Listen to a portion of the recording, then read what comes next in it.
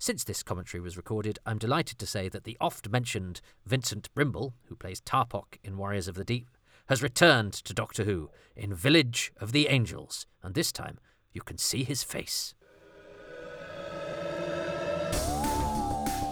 Welcome to Happy Times and Places, a positively inclined Doctor Who commentary podcast in which I, Toby Haydoke, ask a friend of mine to choose their favourite things about a Doctor Who story, and then I have to see if I can identify what those favourite things are. Hello, Toby. My name is Jonathan Morris, and I'm a writer. I write Doctor Who stories for Big Finish. I write articles for Doctor Who magazine, and I've recently co-written a huge book for BBC Books called Doctor Who: The Monster Vault. So I'm quite well versed in all things Doctor Who.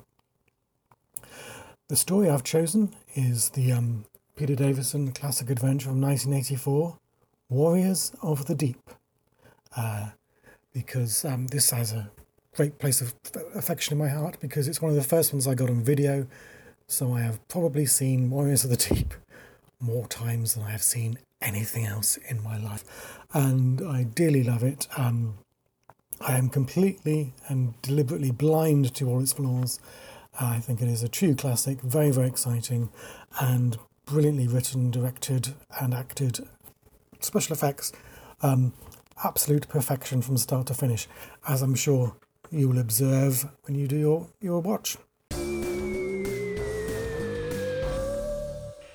Well, hello. It's episode 1 of Warriors of the Deep, so let's see if we can sync up our viewing by all pressing play at the same time in 3, 2, 1.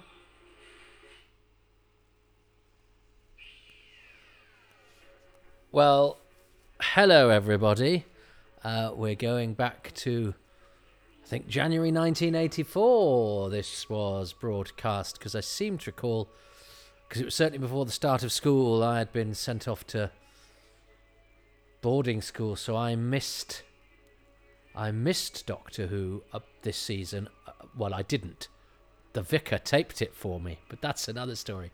Apart from the first of the season, which must have started before school did, and I think I just know it's January 1984, but before I went back to school, and I certainly remember watching the first couple of episodes at my friend Ollie's grand's house.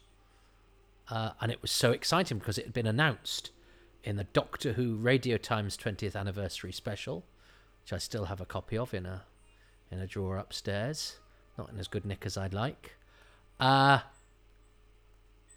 saying, you know, it gave a brief précis of all the stories. It had done all the stories that had been out, and that was a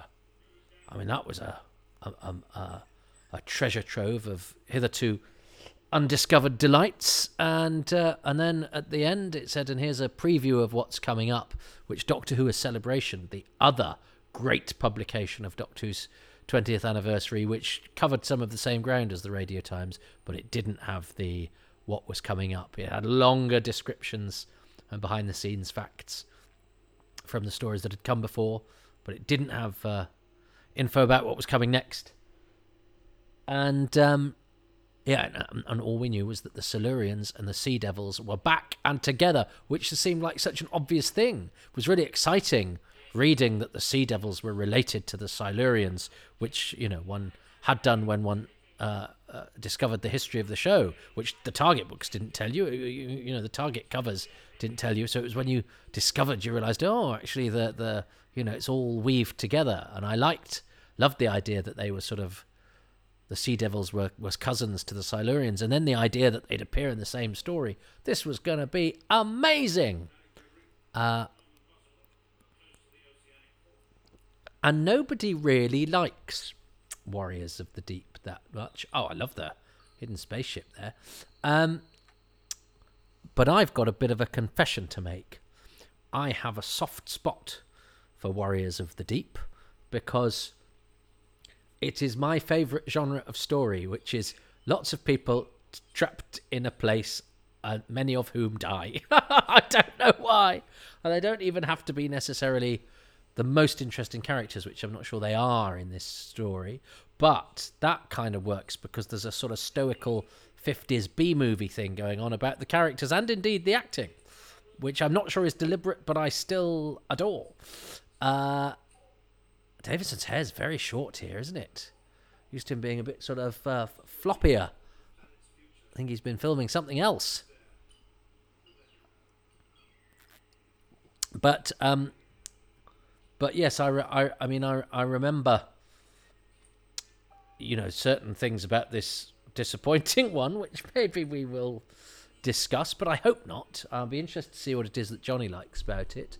His is obviously very tied in with his childhood, which is absolutely fair enough for the purposes of this exercise. You can choose whatever you like. I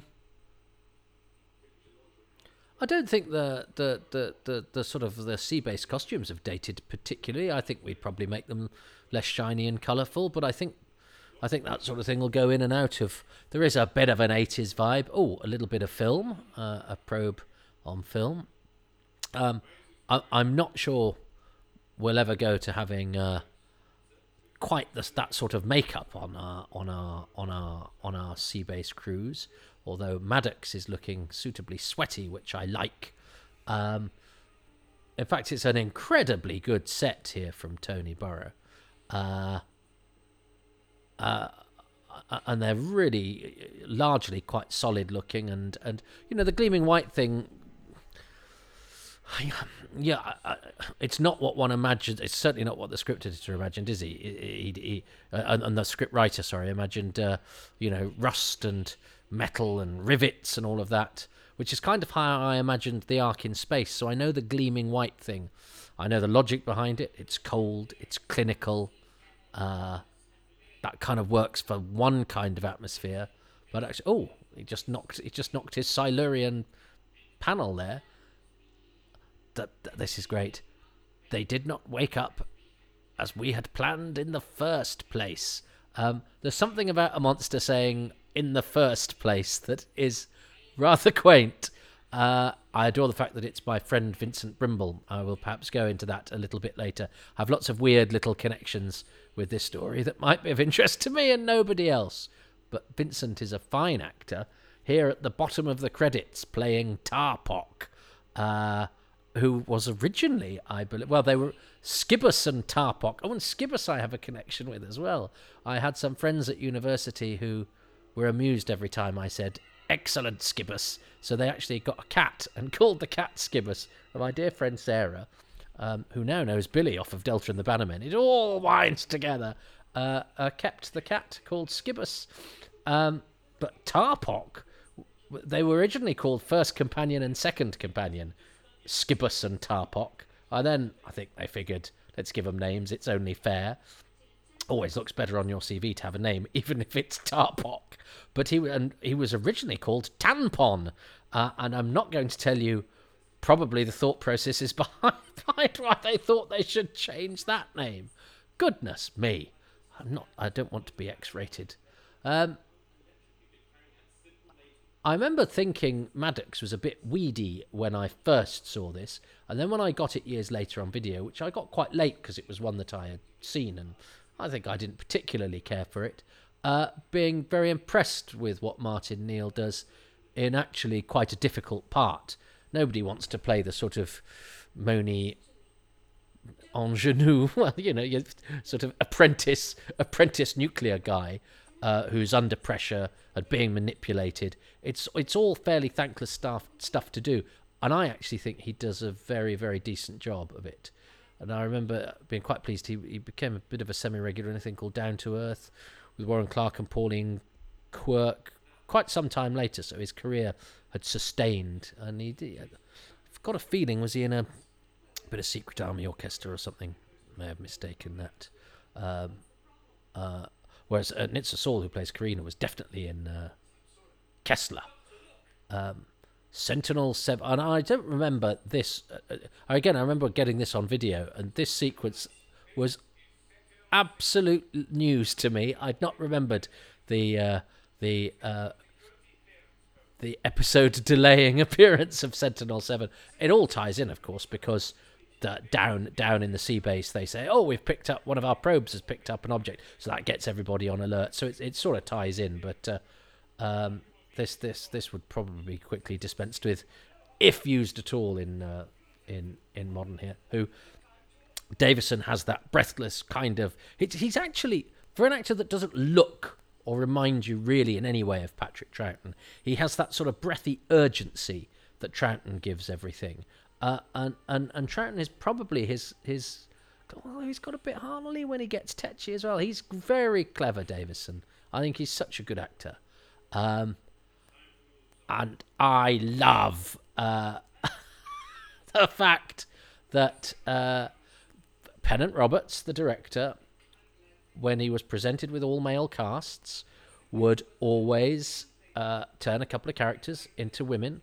That probably doesn't seem particularly bold now. Then I think it was. And he's, to his credit, in fact, he gets a lot of stick, Pennant Roberts. He would cast women in male roles without changing any of the dialogue, which means we get Ingrid Pitt as Solo. How well that pays off is up to you. But Preston was also male, and we get Tara Ward playing the part. I remember watching this with some friends from university, and they thought that locking away in a strong box until our task is completed was an absurd line. It is quite a laboured analogy, metaphor, whatever. It's quite a laboured way of saying don't let your conscience bother you. Lock it away in a strong box. Seems odd imagery to invoke. But the other thing Pennant Roberts did was that whilst he liked using people he'd used before, he would also, I think, earmark a couple of parts for actors he didn't know, he didn't work with, or were new. And again, those two things, the turning male parts into female parts and using people he'd not used before, giving people a break, may sound tiny little things. They are huge in a profession where breaking through is difficult, where at this time, having female parts that weren't rubbish was quite difficult. So although he gets some stick for some aspects of his direction, we can't all be good at everything, and I think those two sides of him, and apparently I never had the pleasure. Apparently he was an absolutely lovely fella. And Tony Burrow is an Oscar-nominated designer who designed these sets. He got an Oscar nomination for, I think, the Richard III that Ian McKellen did on film. And he designed The Keeper of Traken as well, and Four to Doomsday. He's a very, very good designer. And there's the double layer of this set, gives it sturdiness, gives it space. There's an argument, of course, to say what it needs is sturdiness, sure, but less space and more crampedness. You'd lower the ceiling, you'd make it like a submarine, underwater, claustrophobic. I buy that argument, but I don't think we lose 100% for having the slightly in a Doctor Who series that can sometimes feel cramped. Now, you see, if the lighting was like this for the whole thing, it would look extraordinary. Bit of darkness, bit of red light. So I understand Johnny Byrne, the scriptwriter's disappointment that it was perhaps a bit brighter than he had hoped. But you can see that the designer was actually, and you've got the double set there with, you can see the feet of guards sort of walking on the second layer, which again sort of just opens it up and gives the picture a bit more scope than normal. I used to love Tegan's dress. It's quite 80s, but I adored Tegan's dress at this time. There's a brilliant picture that came with the Doctor Who Radio Times 20th anniversary special that is Tegan in that dress, Turlough and the Doctor with a bit of dry ice, and that adorned my bedroom wall for many, many years. And this red lighting's very, very effective. This is atmospheric. And of course, the idea of, in 1984, they said this is set in 2084, so exactly 100 years in the future. I'm not sure how I feel about that. I think we're now less keen to have such patterns, and you'd be more impressive if you set it 103 years in the future or whatever. It just seems a little too neat. But the whole nuclear thing was big. I mean, the BBC did a nuclear war season. And did they show? They certainly showed the War Game by Peter, what's his face, which was a mock documentary about what would happen in the event of a nuclear strike, and it was the most terrifying thing I've ever seen, simply because it was so unshowy, black and white. I had people like Michael Aspel playing news reporters. It was a faux documentary. It scared the life out of me, and I thought I was going to die. And you know, the threat of nuclear war was very real. When the wind blows, it was Z for Zachariah. You know, it was something we were very preoccupied with. The fact that two superpowers locked in this sort of stalemate, staring each other out. All it would take would be one loony with his finger on the button, and we'd be in trouble. I wonder how the orders are given in terms of wearing your makeup on the sea base, because it's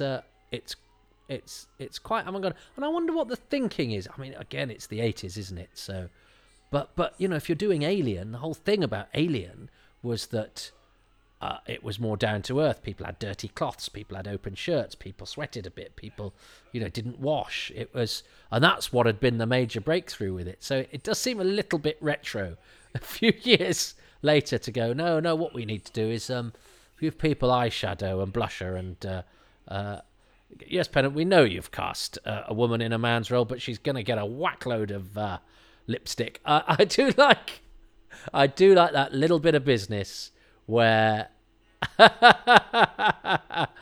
they go to the Doctor and Turlough try to open the door one way, and Tegan just very casually slides it open the other way. Skibbus, Iktar and Tarpok. Now, because my friend Vincent, who plays Tarpok, wasn't originally going to be in it, because Tarpok was going to be played by Norman Comer. But then Robert Ashby, who was going to play Iktar, got a BBC Shakespeare. And I know this because I worked with Vincent at the Ludlow Festival. And then I later worked with...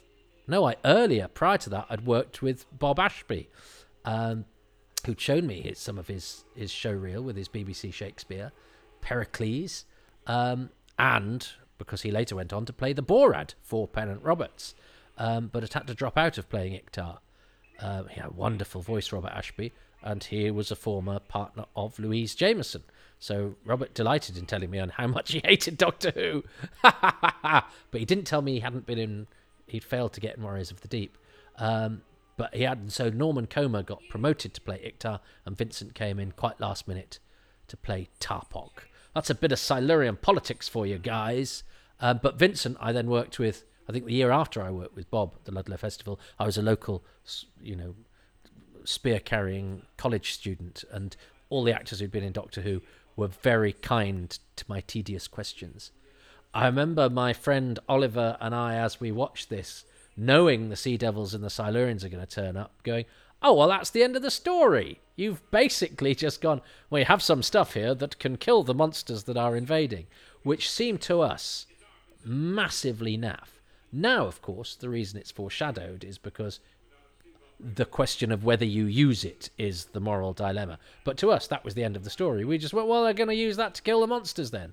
Once you've introduced something that can kill your monsters, it's very unlikely that then won't kill your monsters and you'll do something else.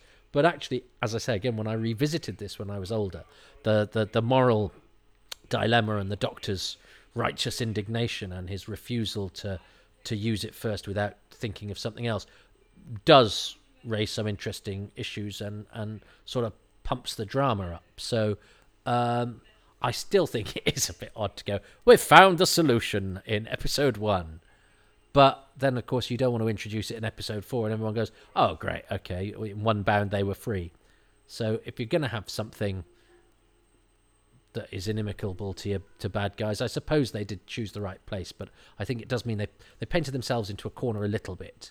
I mean, I love that the baddies have baddie names. They're called Nilsson and Solau. They behave like baddies. They look like baddies. And Ian McCulloch has a baddie's voice. I mean, they both have a baddie's voice. Ingrid Pitt has an accent, which is enough to be a baddie in 1984, I'm afraid.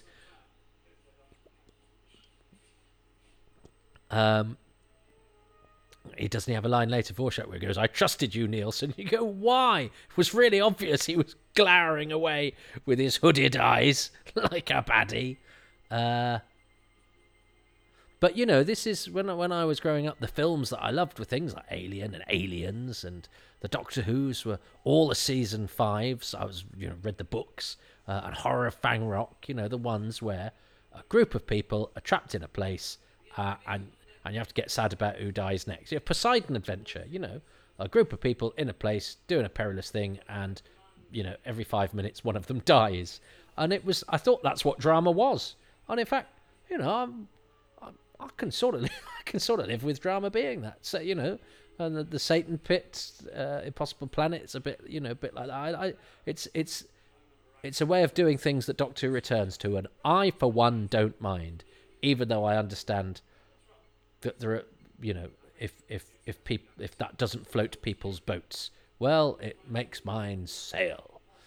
They're doing lots of good door action there to Mark Strickson, who's always busy as well. And again, this is very... even walking up and down corridors. These guys have to do so much of this. The fact that they go to great lengths to make it interesting is something we must be grateful for. It's an undervalued a skill. Well, it's a redundant skill now, but I think it would have been on your spotlight page. Very good in corridors, basic sword fighting, conversational French, and juggling. And I remember Vincent coming to my house and watching a bit of this with me. I made him, and he said that Nigel Humphreys, who played Bulick, was with his agency at the time. So maybe that was who I think was probably somebody like Barry Burnett. But Nigel Humphreys is still about, and he was in everything. He was in Scum, and he was the lorry driver. Solau's done an evil smile. You're bad. Nigel Humphreys as Bulick he was the lorry driver that kills Andy, the first regular to get killed off in EastEnders. Not the first person to die in EastEnders, because EastEnders begins with a corpse. Reg Cox, played by Johnny Clayton, who was one of the planetarians in Mission to the Unknown. Why do I know these things? But Nigel Humphreys was everywhere, always playing sort of stoic. He was very good value in because he could do sort of middle management types, but also lorry drivers. But hasn't been seen for a while. He's turned up at a few events that friends have been to, but not sort of fan events and stuff like that. But I don't think anyone's ever managed to get an interview with him or a signing or anything, which is weird because he was sort of somebody you took for granted because he was on telly all the time. Clever set here, because I think there's only 6 Sea Devils, and thanks to a mirror there looks like a lot more. And I like the green lighting and the smoke. That's all quite atmospheric. And this is this is massive. It's got a real sense of scale about it, and water inside is very impressive stuff. And I suppose I've got to be choosing something I like about this episode. What have I enjoyed particularly about this episode? It's weird because it's been chuntering along, really. I do like that the revival of the Sea Devils. They look pretty cool. But it might have to be. I might have to choose the corridor acting of the regulars, because they've done some marvellous things with doors and going one way and coming the other. I mean, they haven't interacted with anybody yet. This is the first time they interact with anybody. When I say run, that's a lovely thing. And I think there's quite. He kicks this guy in the head, doesn't he? Here we go. I think he's about to thwack somebody in the face. Look at this, bang! But that's cool. I talk about the sturdy sets, and I always say that Doctor Who doesn't have many wobbly sets, but this is a sea base that might fall to bits. Nice stunt, but I don't know. I mean, I know Turlough has recently been on a quest to kill the Doctor, but if I slip down in my bath or fall over in a puddle, and my friends go, "He's drowned immediately," I will be furious, because it will take you a lot longer to drown than that. But it was a lovely shot and a great stunt, and a good sequence that actually, and setting up a sort of sweaty red light, oppressive, atmospheric base under siege. What's not to love? And they've called the third Silurian Tarpok, which has saved us all any number of levels of embarrassment.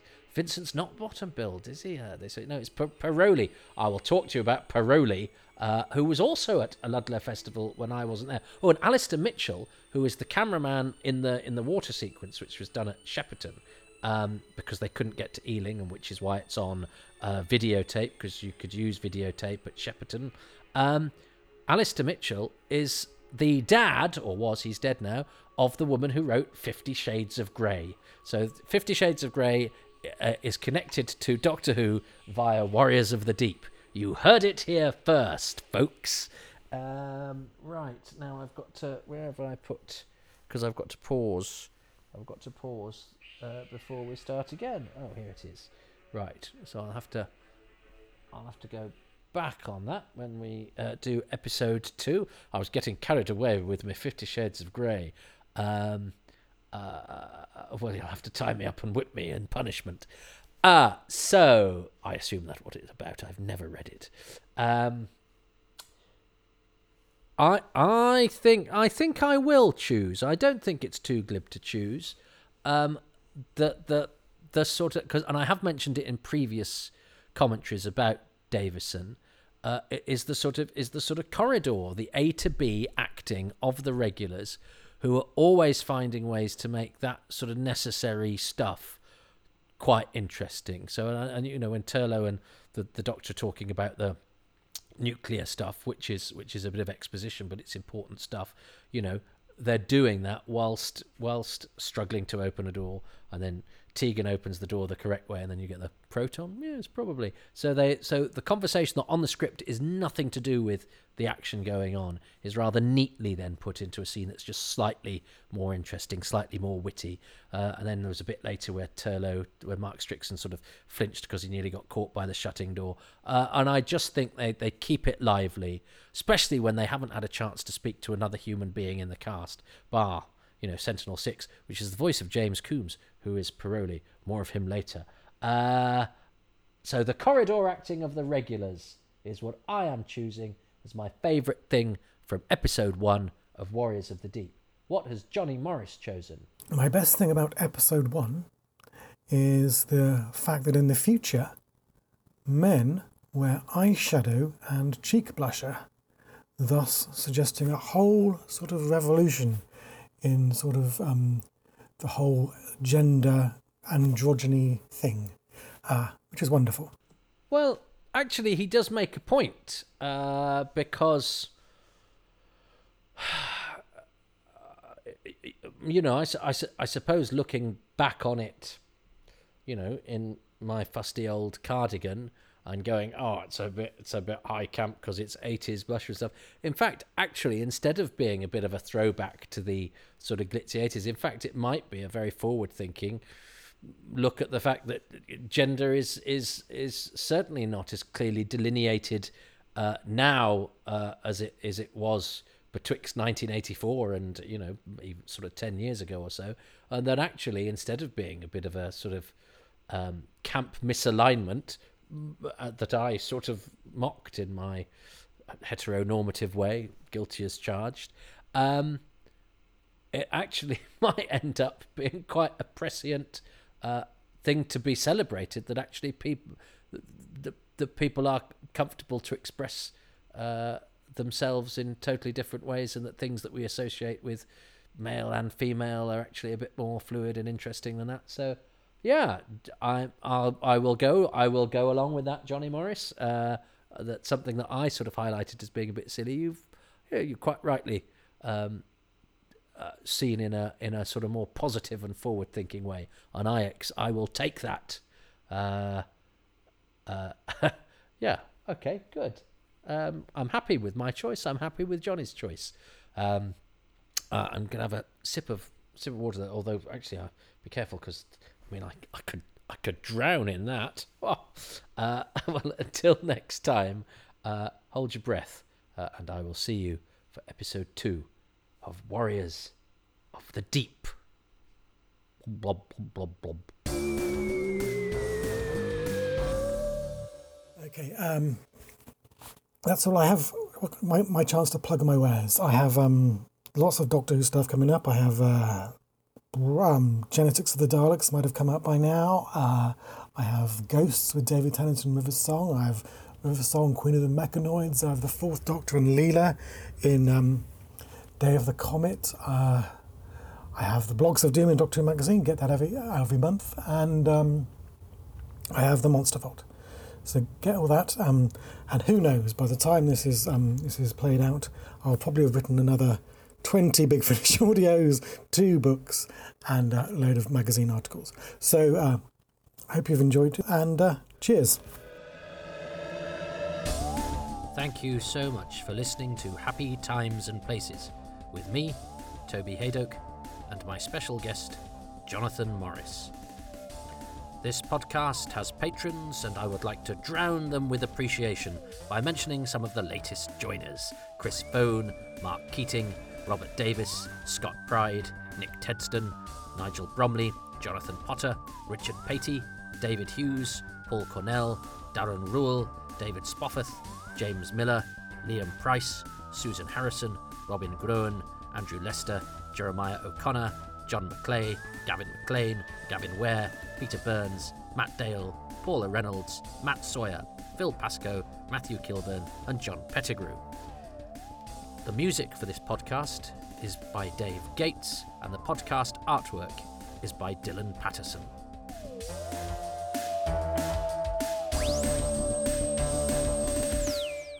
If you would like to get early releases and extra podcasts, bonus material, maybe even a badge, and lots of other stuff, please do become a patron yourself. It can start from as little as £3 a month, although if you sign up yearly you get a 10% discount even on that, and that's at patreon.com/Toby Haydock.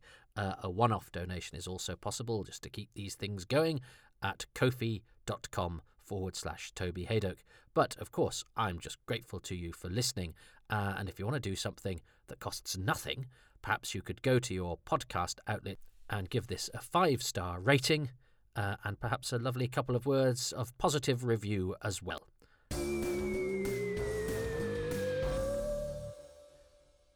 There's also a Twitter feed, Haydock Podcasts, and I'm on Twitter as well as @Toby Haydock. And there's a website, www.tobyhaydock.com. But mostly, just keep listening and have a lovely, lovely day.